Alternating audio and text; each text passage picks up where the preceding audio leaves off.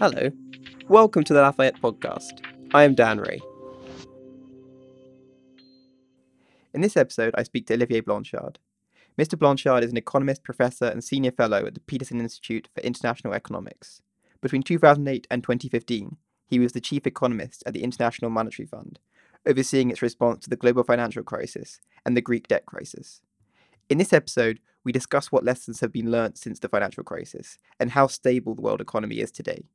We discuss the challenges facing the IMF and economic challenges of Brexit. Here is our conversation. Olivier, thank you for joining us today in your office in Washington. My pleasure. So, Olivier, you joined the International Monetary Fund in, as far as I'm aware, the month that Lehman Brothers collapsed. Yes. And I wanted to ask you, now that we're roughly a decade on from the financial crisis, what are the major lessons that we have learned? I think there are various degrees of learning. And the first one is clearly that finance is infinitely more important for macro than most of the profession thought until the crisis. And we basically had models in which finance was playing nearly no role or very little.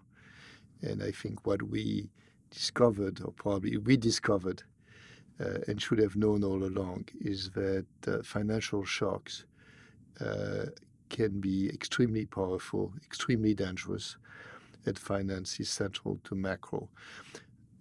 I think that's the first level. The second level is, I think it forces us to rethink all of macro.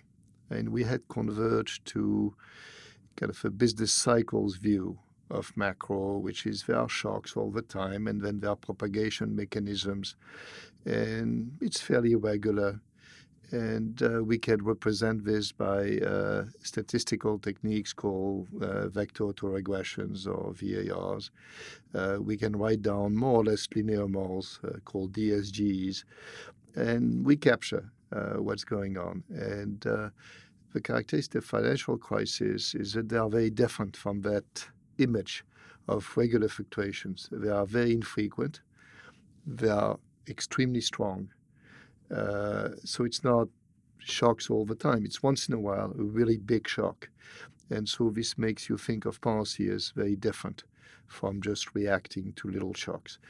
You have to prepare for it. It's very difficult because these are small probabilities, and you have to be ready to act very quickly. So I think it has larger implications than just the realization that finance is important. I think it's a different view of the dynamics of the economy which has come out.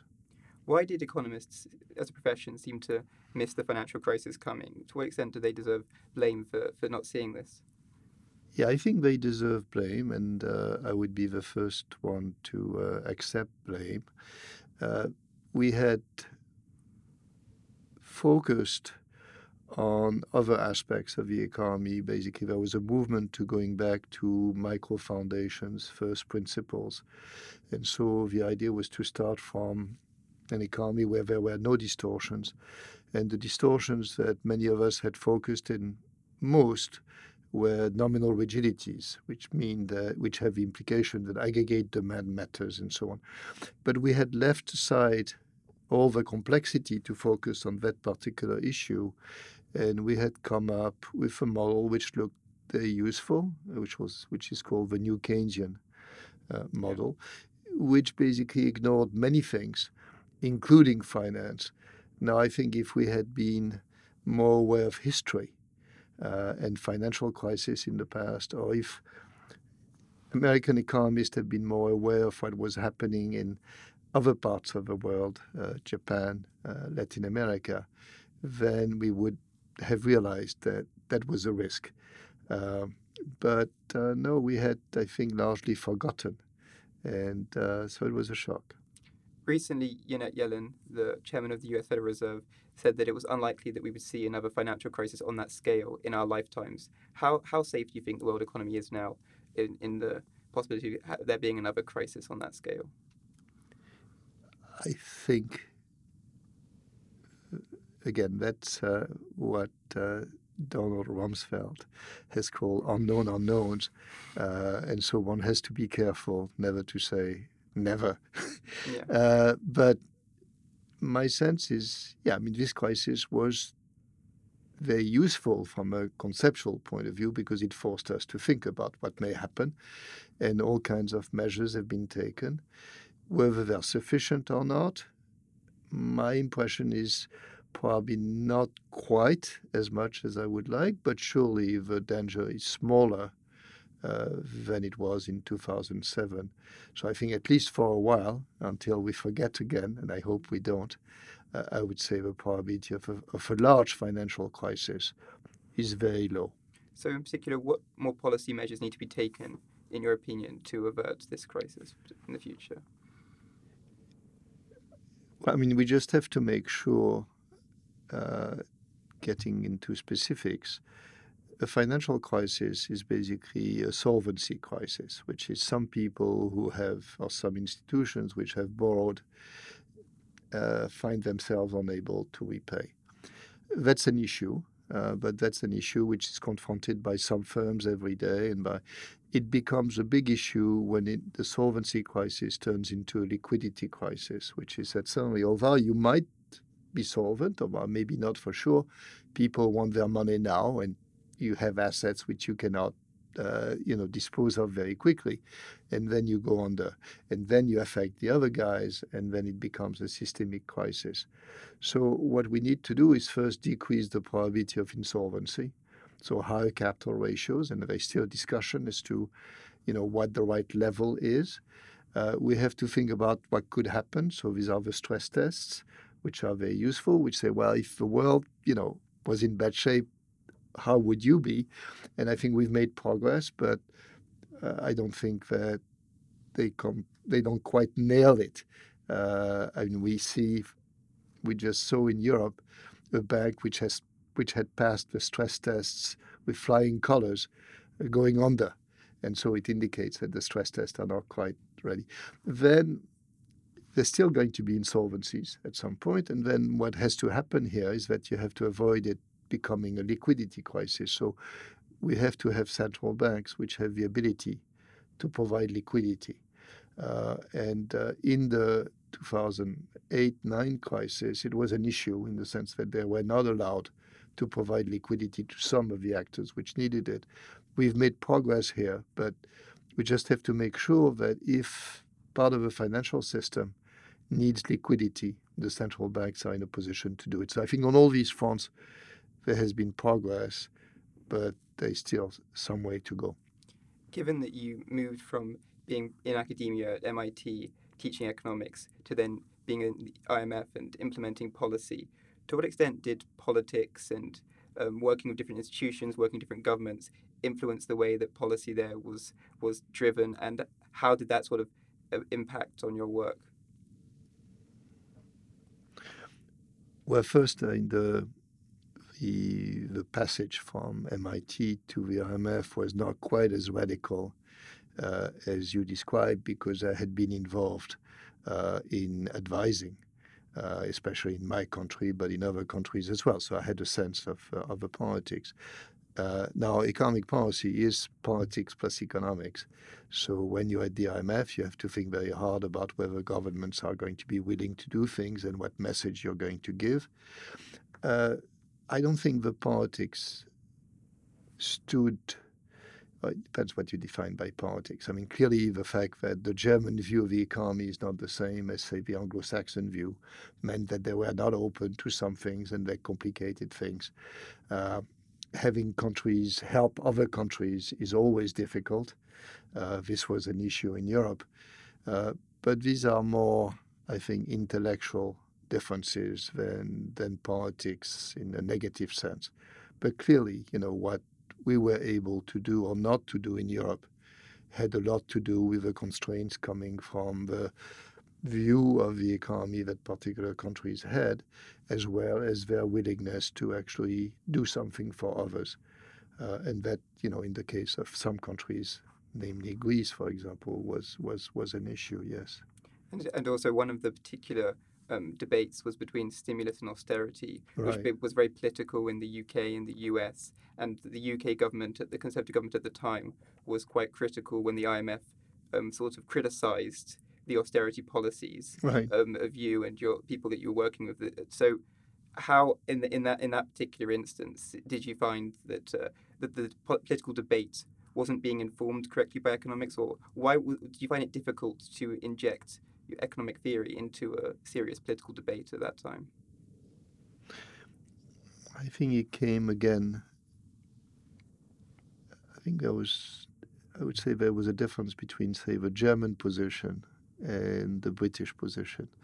I think the German position came again from a different view of the way the economy works and the genuine belief, uh, based, I think, on incorrect evidence, but the genuine belief that fiscal austerity would actually make things better. In the case of the UK, I think it's more complex. I think the government wanted to show that it was tough. I don't think it had thought through very hard about the implications of fiscal austerity, but felt that being tough was the message to send. So I think in the case of Germany, it was probably more an intellectual issue. In the case of the UK, it was more a political issue. And how do you think that maybe we can in future inject economic theory into the political debate? Well, I think I think what you do and what I try to do is marshal facts. Say, look, let's look at history. What happened when there was fiscal austerity? When is it that it was actually expansionary? And I have in the past argued that in some circumstances it might be, but in general it's not. So, in the case of fiscal austerity, we did some research which was published by the IMF on the fact that first it looked like it had been much more adverse than people expected. And then looking at the past, in general, fiscal austerity was actually contractionary. I think the accumulation of facts, in the end, changed the debate. My sense is the debate today is not the same as it was in 2010 or 2011. I think most people would agree that fiscal austerity is dangerous. It might be needed. That's a different issue. I mean, you may have no choice than to actually, have no deficit. If nobody is willing to lend to you, you have no choice. But I think the realization is that may be counterproductive from the point of view of getting activity up. So I believe that, within the fund, I think I was fairly successful in moving the position of the fund uh, towards a more balanced view. Outside the fund, I have a sense that I didn't convince everybody, or the fund didn't convince everybody, but we made some progress. And I think the position, for example, of the European Commission today is much more reasonable than it was at the beginning. Facts matter, and marshalling facts, in the end, can make a difference. Moving forward, what do you see as the main risks to the economic recovery? I don't think at this stage there are major risks in the short run. Uh, it has been a long and tough recovery, but it has been relatively balanced. I don't think the markets are completely out of whack with the real economy. The stock market is high, but given interest rates are so low, it is not obvious that it is too high. I don't see credit bubbles. You see it in some places, but I don't see it in general. So the probability that we get a repeat is small. Uh, Commodity prices seem to be about right and not on the verge of exploding one way or the other. So my sense is the recovery is going to continue. Then the issue is at some stage there'll be a recession because there's always one eventually for some reason or another. And the tools we have to deal with recessions are, more restricted than they were earlier. I mean, monetary policy doesn't have a whole lot of leeway. So even a mild recession coming in the next few years might be more difficult to handle. Uh, Again, I go back to unknown unknowns. I'm sure something will happen which I've not thought about. But at this stage, I'm not very worried. In the past, sometimes I would see some imbalance. There was too much consumption, not enough investment, current account deficits being too large somewhere, and so on. I don't see that at this stage. I may be missing something, but that's what I see. But we live in quite politically uncertain times, and I was wondering what you thought the threat of political uncertainty was in America with Trump's potential trade policies, and in Europe there's a lot of political uncertainty. So how does that play into your idea of how the future economy will look? I'm not sure that times are more uncertain than at many times in the past, although political uncertainty is very high, and surely political uncertainty in the US is unusually high. I think we have to worry about trade, although I don't expect major turnarounds, but I think it could happen. Trade is not something which is going to create a crisis. It is going to slow, if there was more protectionism, what we would see is a slowdown in growth rather than a catastrophic recession, I think. What's striking is in the US how little political uncertainty has affected either the economy or the asset markets. That's a bit of a puzzle at this point. I want to talk about the IMF as an institution, and Mm-hmm. given now that the center of the world economy seems to be shifting towards Asia, and China's made some moves to set up its own multilateral organizations Yes. like the Asia Investment Bank. I was wondering to what extent you feel that the IMF is in need of reform at this time. No, I think as an institution, I found the IMF to be a very efficient institution. So, in terms of how the IMF actually acts on a day-to-day basis, I don't think there's a need for major reforms. In terms of membership, it is clear that we have to move from the large weight of Europe and to some extent the large weight of the US to a much larger weight uh, to Asia and other emerging markets. So I think that has to happen.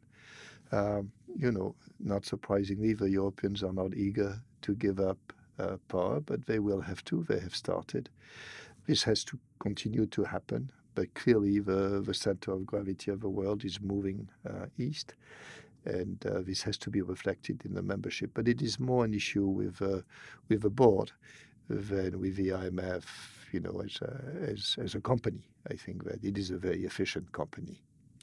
Moving back to Europe, and given that Eurozone finance ministers have recently agreed the latest loan to Greece, I want to talk about that whole crisis and whether you feel that there was a lack of European leadership and cooperation, given that French and German banks were mostly at risk in the Greek economy. To what extent do you feel that it was a failure of political leadership to solve that crisis, and it's an ongoing failure? I don't think so. I think it was more conceptual failure. I mean, the amount of money which was, lent to Greece is gigantic. So that happened. But I think there were wrong decisions along the way, which made the program much more costly, both to the lenders and to Greece. But these were, in a way, it came perhaps from the opposite, which is the strong political leadership of the ECB and Trichet. So in terms of generosity, I don't think you can blame Europe. I mean, it really gave a lot of money to Greece, but I don't think it did it in the right way and with the right programs. I think that's more the issue. What do you think about the wider Euro project? Recently, some economists are saying that it's doomed. Joseph Stiglitz has recently brought out a book saying that it's in need of major reform or likely will collapse. Do you think that the Eurozone project still is likely to succeed, or do you think it needs major reform? I've always had mixed feelings about it because, as a macroeconomist, I don't believe that the Eurozone satisfies the optimal currency area principles that Mondale enumerated, namely, uh, when you have a common currency and nominal rigidities, the adjustment of relative prices, which is needed to make it work. Uh, just doesn't happen or doesn't happen fast enough. And that's what we've seen in the South, and that's what we see in Germany now, which has a very large current account surplus. I think so. When people talk about what needs to be done, they're talking about the fiscal union and the banking union. So the banking union has happened to a large extent, and that's great. Fiscal union, I think, can go further, but it is not a magic wand. It will help, but it will not solve all problems. The issue of relative price adjustment, of how to reestablish competitiveness when you've lost it or when you have too much of it, this is not going to go away. So I think one has to be realistic that the Euro project will never work perfectly. There will always be tensions. But at the same time, the Euro has done great things, I think, as well, in terms of increasing competition, decreasing costs, and so on. So where we are today, I think I'm quite convinced that the Euro should stay.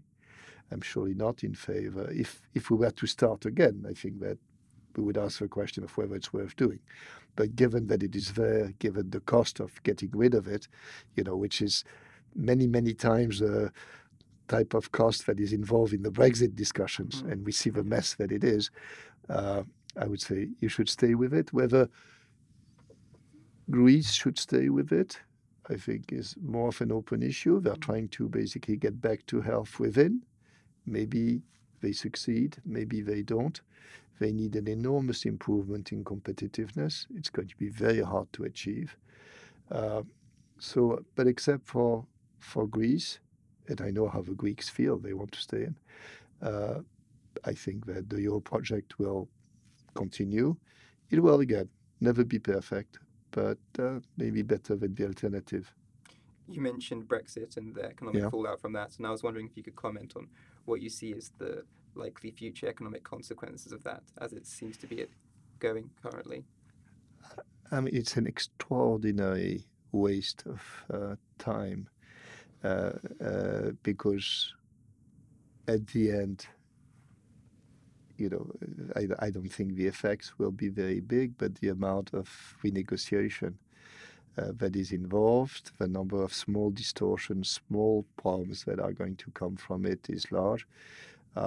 I'm quite sure that the UK voters, if they had understood what it actually meant, would not have voted for Brexit. So I'm not going to make a forecast, but I suspect that changing your mind may well. You think there'll be a second referendum? Well, I don't know what form it will take, but you see an increasing number of people saying it should be very soft, it should be very long. I suspect at some stage some of these people will say, well, why don't we just not do it and stay within the single market and maybe get some room on immigration. I think immigration is a very complex issue. I'm not sure that the very generous solution which was adopted is feasible. Maybe Europe will rethink a bit how it wants to go at it.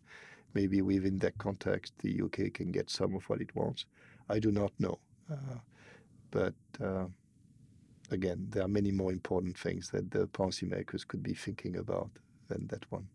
Well, you said that if maybe the voters knew at the time the facts that they know now, they would decide differently. But economists from the IMF and other organizations around the world said at the time a whole bunch of different facts, and experts were dismissed out of hand.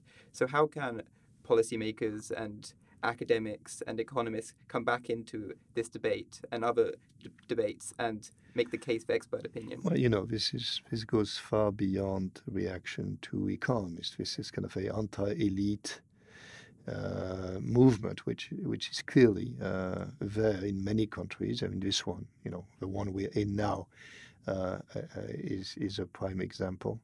How do we convince people that the experts actually know something? I just wrote a piece with Jean Tirole in France about the role of economists and how they can improve things. I don't think there is any magic remedy.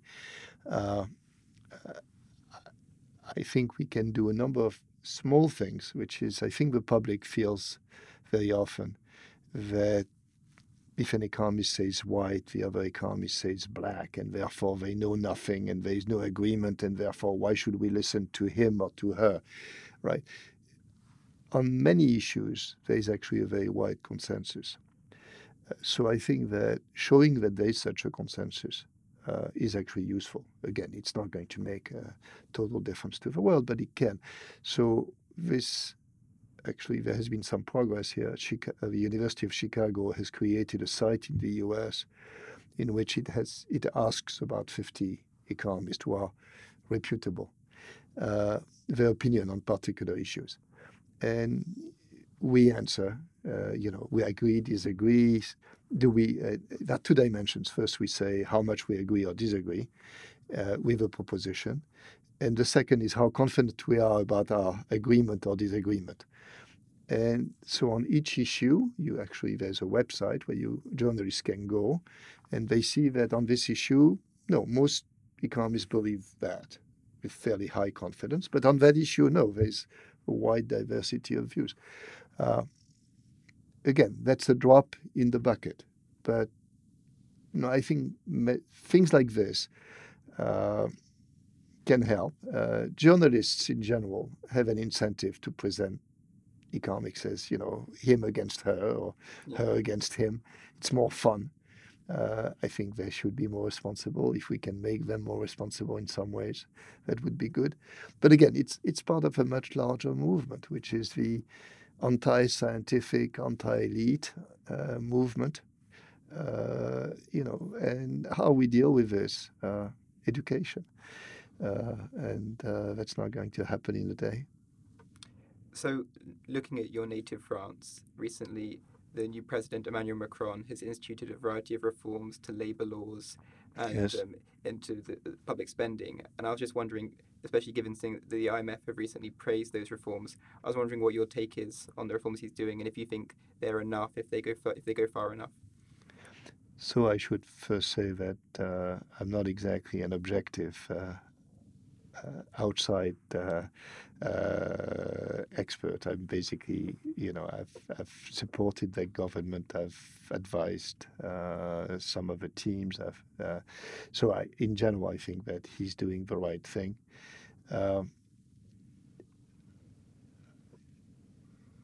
I think he has been incredibly lucky, in getting elected and getting a large majority. So he has some space to play. What I like about him, the issue of reforms is some reforms are just very hard to make. And so if you try, you fail. But if you do too little, nothing happens. I think he has found the right compromise, which is that he knows he has, in principle, 5 years, during which, if it's reasonable, he will get his way. And there's a plan to actually have 5 years of reform with a big chunk now. And the big chunk was, this summer with labor reforms. And he seems to have succeeded in getting true reforms through without getting, all the unions against him. So it looks as if this is going to work. Now, this has, by itself, these reforms are important, they're symbolic, but they're not enough. And so my hope and my expectation is that this is going to be followed by more reforms, and he has 5 years to do it. So I'm fairly optimistic as to what will happen. A problem that all advanced economies seem to be facing is low productivity, and it seems to be quite a pervasive and difficult problem to try and solve. What are some of the main policies that you would recommend? First, I think there's still a big issue about measurement.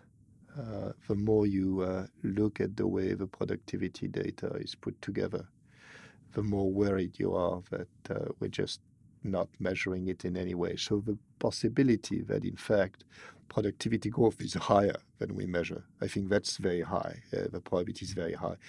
Whether the measurement has increased so that, in fact, we're doing just as well, but we don't know it, this is also a positive probability statement. So it could be that there is actually no issue except an issue of perception. But anyway, it is good to have higher productivity growth. In the end, there's a number of small things you can do, but education, R&D, competition, the old recipe is the way to go. And another issue which you sought to address when you were at the IMF was the issue of inequality, which you Yes. brought to the forefront of its policies. And now, with the way that advanced economies are going in terms of creating the gig economy, do you think that inequality, well, seeing as the gig economy seems to exacerbate inequality to some extent, do you think that inequality is becoming maybe harder to address? I think the trends behind increasing inequality are very strong. People have focused on trade, but skill-biased technological progress is so. As long as we have skill-biased technological progress, I think the movement towards more inequality is going to continue. I think that the way firms are reorganizing by moving to outsourcing also makes labor weaker and will lead to potentially more inequality. We're seeing this. At the same time, so this is the negative message, which is it's going to be really hard to undo or to stop.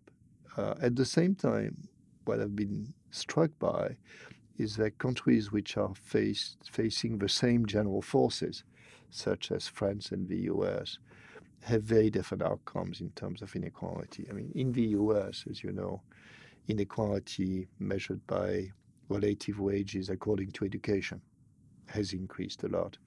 In France, it has reduced. These are two countries which are faced with skill-biased technological progress and trade. Yet one country has avoided the increase in inequality, and the others has not. So this makes me think that institutions, social compacts, actually play a fairly major role, so that we might actually be able to control the increase in inequality. But that's a very big issue indeed. Olivier, thank you for chatting with us today. Thank you. We hope you enjoyed this podcast. This episode was produced by Ben Frasher and edited by Daniel Ray.